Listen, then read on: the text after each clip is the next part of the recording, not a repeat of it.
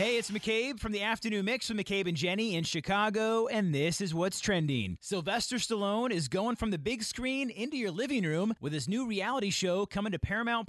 The unscripted show will follow Stallone, his wife, and 3 daughters, and you can see what it's like at home and at work. The Family Stallone premieres on Paramount+ on May 17th. In music news, the Jonas Brothers decided one night was just not enough for their upcoming show at Yankee Stadium. The guys posted on their TikTok with the caption, "New York, we can't believe the response to our show at Yankee Stadium, so we're adding a second night on August 13th. And finally, at a recent auction, Michael Jordan's 1998 NBA Finals game Air Jordans from the Last Dance season set a world record for the most valuable sneakers ever sold, going for not $1 million, not $2 million, but for $2.2 million.